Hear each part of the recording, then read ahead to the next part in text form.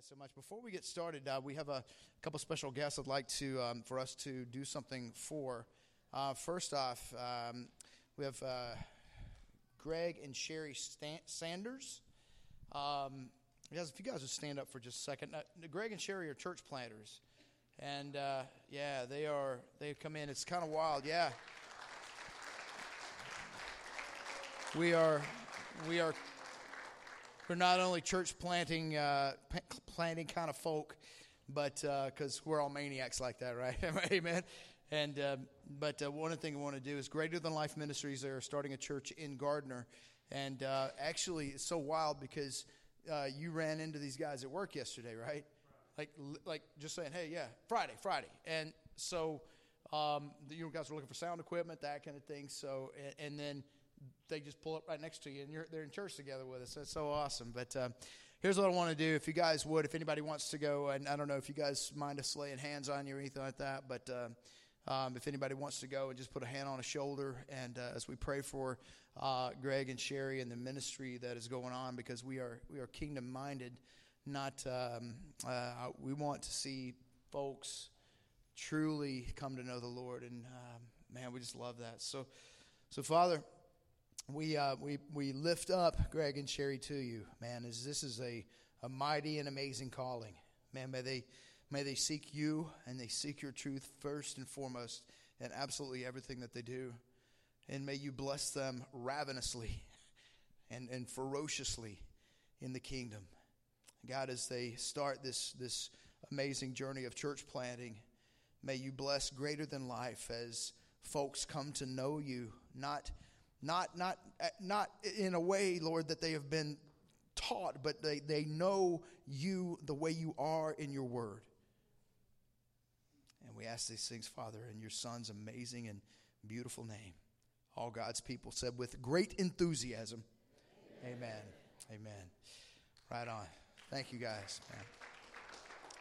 Man. Love to see people planting churches. It's what we do. We love to see it. I'll never forget the first time I walked into the Shawnee campus after being called to pastor a church. I thought I was going to start a church in my basement. And I walked into the Shawnee. Somebody said, you need to go, yeah, you're maniacs, and you need to go find out about these maniacs in New City. And I walked into the service at Shawnee and just said, I got sent here. Somebody told me I should come here. I feel like planting a church. And it was like, oh, yeah, cool, come on. Like, oh, you're the third guy today type of thing. So it was kind of fun. So Greg and Sherry, we would keep you guys lifted up and worship with us as long as you like. And we will do whatever we can to love you and support you and even, send people your way. That's how we're just like seriously kingdom-minded. Amen? Amen. So... Well, as you guys have known, if you've been here the last few weeks, if you haven't, you should be in church. I'm kidding. Sort of. Hey-oh, ding. We have been. It started on Easter for me, and it started with as I'm reading the scriptures and teaching the scriptures, I'm starting to realize the issue and the struggle that I have with Jesus. Now, when you say that, when you hear me say that, some people look at me like, "What? Well, it ain't Jesus, it's me. It's not his struggle, it's mine." The struggle is that I have no problem with Jesus being the Alpha, the Omega, the name above all names, the all-powerful, all-seeing, all-knowing, absolutely everything, the one who created everything that we see, including you and me. I got no problem with that. Because it's very clear in the scriptures that he fulfilled hundreds of prophecies. Did I say that right? Prophecies. Yeah, hundreds of prophecies. Somebody corrected my pronunciation. I want to make sure I say it right. But he fulfilled hundreds of prophecies from the Old Testament. Things like he would be born in Bethlehem. Things like his hands and feet would be pierced. That he would be betrayed for 30 pieces of silver. Specific, measurable, accountable type of things. Not things like, hey, he's going to be a great guy and he's going to do some good things. Like specific things. And if that wasn't enough, this Jesus rose from the freaking dead. Dude, I'm like, tap out. You bigger than me, man, right? I'm done. But the issue that I've got with Jesus, and it's my issue, not his, is that even with all that, he wants to be with a knucklehead like me. And a knucklehead like you. Turn to your neighbor and say, don't forget you're a knucklehead. No fighting. See, this is the issue I've got. And as I'm preaching it, I'm going, Jesus is telling me, the Holy Spirit is saying, hey, this is your problem, bro. This is the thing that's holding you back a little bit. You still, knowing what you've done, knowing where you've been, knowing who you did it with, you still are having trouble accepting the fact that the Alpha, the Omega, the beginning and the end, and the name above all names wants to come and have a cheeseburger with you. What? Are you kidding me, Jesus? Me? What? No, come on, man. That's just too much. And if that wasn't enough, Revelation 3 is where this all came down. That he said, I stand at the door and knock. Anyone, he had just gotten through judging the last church, says, I'm going to vomit this church out of my mouth because you're neither hot nor cold. You're lukewarm. And he says, however, anyone I stand at this door and I will knock, and anyone who opens it up, I will come in and eat with that person. And then, man, when I was reading, I was like, that's where it is. Bingo. I knew there was always something. I didn't doubt my salvation. I wasn't doubting the validity of the scriptures. It wasn't anything like that. It's like knowing what I have done. I go, are you serious, Jesus? Are you kidding me? Is that right? And if that wasn't enough, he says, I will eat with that person and I will put that person on my throne with me. Like, come on, man, that's too much. That's your throne, not mine, right? But that's what he said. And if that's what he said and I believe him, then I've got to just trust in that. I've got to trust everything about him because he wants me and he wants you. Man, I struggle with that. Like, it's like, God, you know what I did this morning. You know, wanting to cut somebody out for cutting me off. You know what I'm saying? I mean, those kind of, God, are you kidding me? You still want to be with me, knowing all my warts and all, right?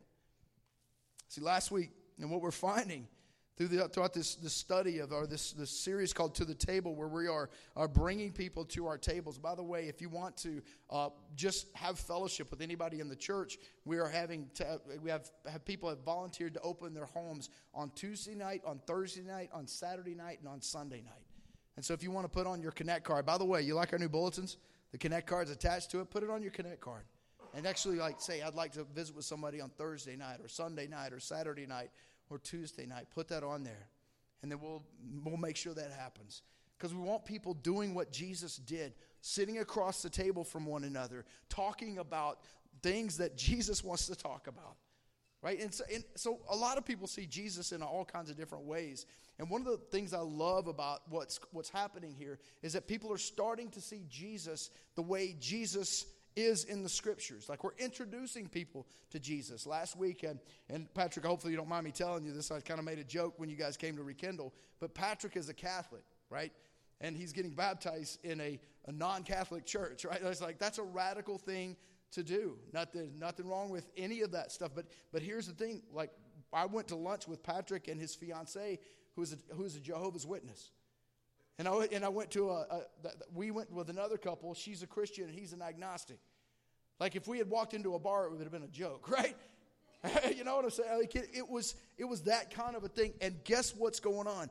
They're asking about Jesus. They're asking about baptism. They're asking questions, not trying to accuse or not trying to think, and it's amazing to me.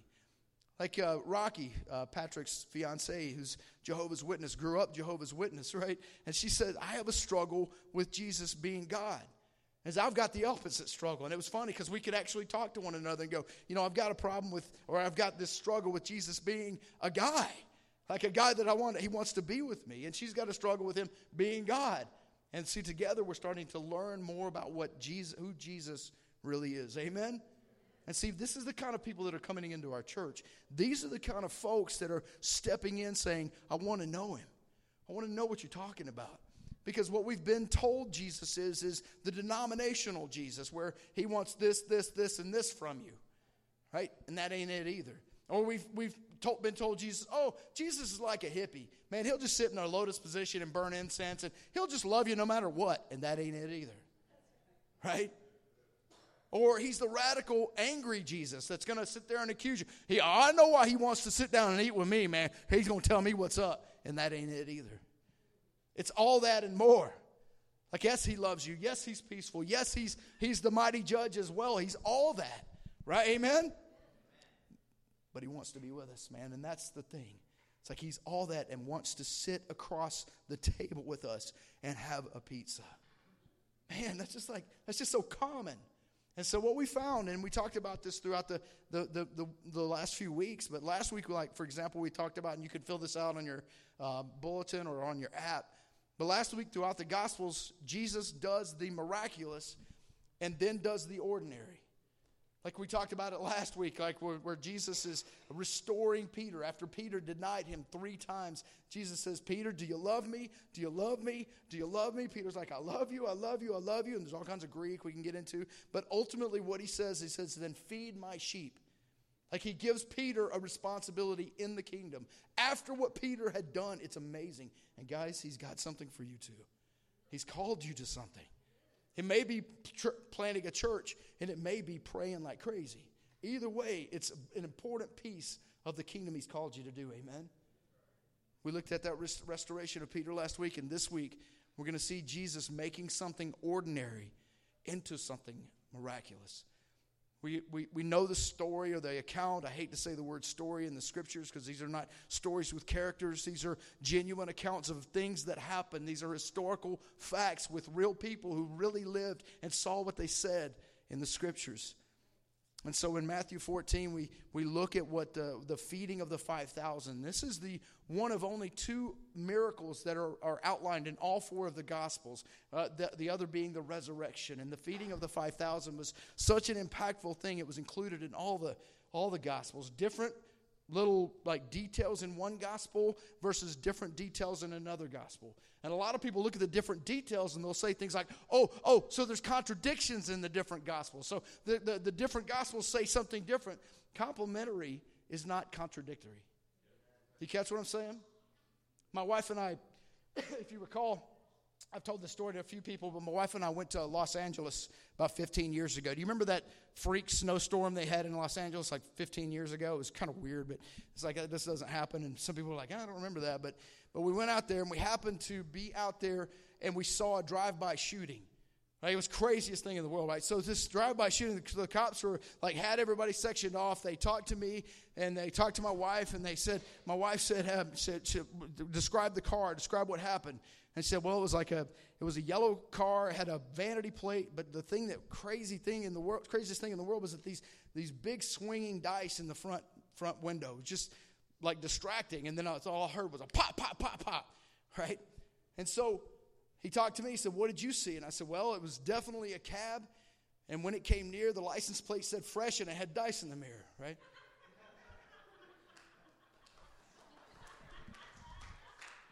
Different details, complimentary. Amen. Then they put an APB out for Will Smith. And they found him because in the snow, they tracked his Fresh Prince.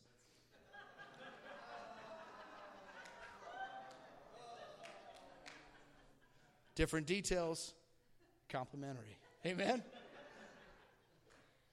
Matthew 14. Let's look at the scriptures. Enough of your jokes. Just start preaching, preacher man. I was too enthusiastic, you know. When Jesus heard what had happened, and what had happened was John the Baptist, the precursor who was identified as the one who was going to come in the spirit of Elijah, came and made the path straight for Jesus and really did clear out some obstacles for Jesus, and it's a wonderful part. In fact, Jesus said there's no man ever born that's greater than John. I'm like, man, but Jesus, you remember, Jesus is not just a man. When Jesus heard what had happened, he withdrew by boat privately to a solitary place. Hearing of this, the crowds followed him on foot from the towns. When Jesus landed and saw a large crowd, he had compassion on them and healed their sick. As evening approached, verse 15, the disciples came to him and said, this is a remote place, and it's already getting late. Send the crowds away so they can go to the villages and buy themselves some food. Now listen to what they're saying. Now, they know Jesus has done all kinds of miracles. They've watched him do things like turn water into wine and heal the sick and all those kinds of like this is Jesus that they're walking with. And they're saying, oh, Jesus, there's all these people here. We don't got nothing to feed them. We didn't really, we forgot to call the caterer. Sorry about that. Send them out. to these villages and towns. Can you imagine sending all these people out? We'll talk about how many but in a few minutes. But all these people going into the different towns and different areas, it would have overwhelmed the cities and that kind of thing. Totally inconvenienced the cities. How many of us tend to inconvenience others for the sake of the gospel, right? I mean, think about that. Like, oh, you guys are following Jesus. Yeah, thanks a lot for littering the streets. Right? Like, we've got to be careful when we go out. Amen? We've got to be. We've got to be. And so what did he do? Jesus replied, and he said something crazy. They do not need to go away. You give them something to eat. And they're all like, what you got, Peter? What you got? Man, you got anything? They looked around. This another scriptures, another gospel says that a boy comes up with his lunch, if you will. It says, we have here only 5 loaves of bread and 2 fish. 5 loaves of bread and 2 fish. Bring them here to me, he said, and directed the people to sit down on the grass. Taking the 5 loaves and the 2 fish, and looking up to heaven, he gave thanks and broke the loaves. Then he gave them to the disciples. The disciples gave them to the people. They all ate and were satisfied. Jesus took the normal and made the miraculous. Wow. They all ate and were satisfied. Nobody was left out. And the disciples picked up 12 basketfuls of broken pieces that were left over. The number of those who ate was about 5,000 men, besides women and children. I've heard estimates as high as 20,000 total people sitting there. Can you imagine? 5 baskets and 2 fish. See, here's the thing. Jesus doesn't need a zero-sum game to make things happen for him. He doesn't need to look at that and go, man, I don't know what these people are going to do. Can you imagine? I mean, can you imagine what Jesus would be like if we actually approached him the way that we approach our health and our energy and our time and our money? I mean, he would look at us like, man, dude, I don't know how you're going to pay your bills. But we wouldn't expect Jesus to do that, would we? Man, I don't know how you're going to have enough energy or time to do that. Man, I don't know how you're going to fit all that into the day. I know. I know. But there's only 24 hours in a day, bro. I have watched in my life, and you guys are going to think I'm crazy. Well, you already do. Amen. What? Come on, man.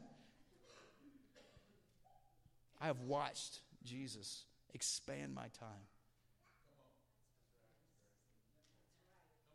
He does. Like, there's no possible way. I know what I've got to get done. Jesus, you've called me to get these things done.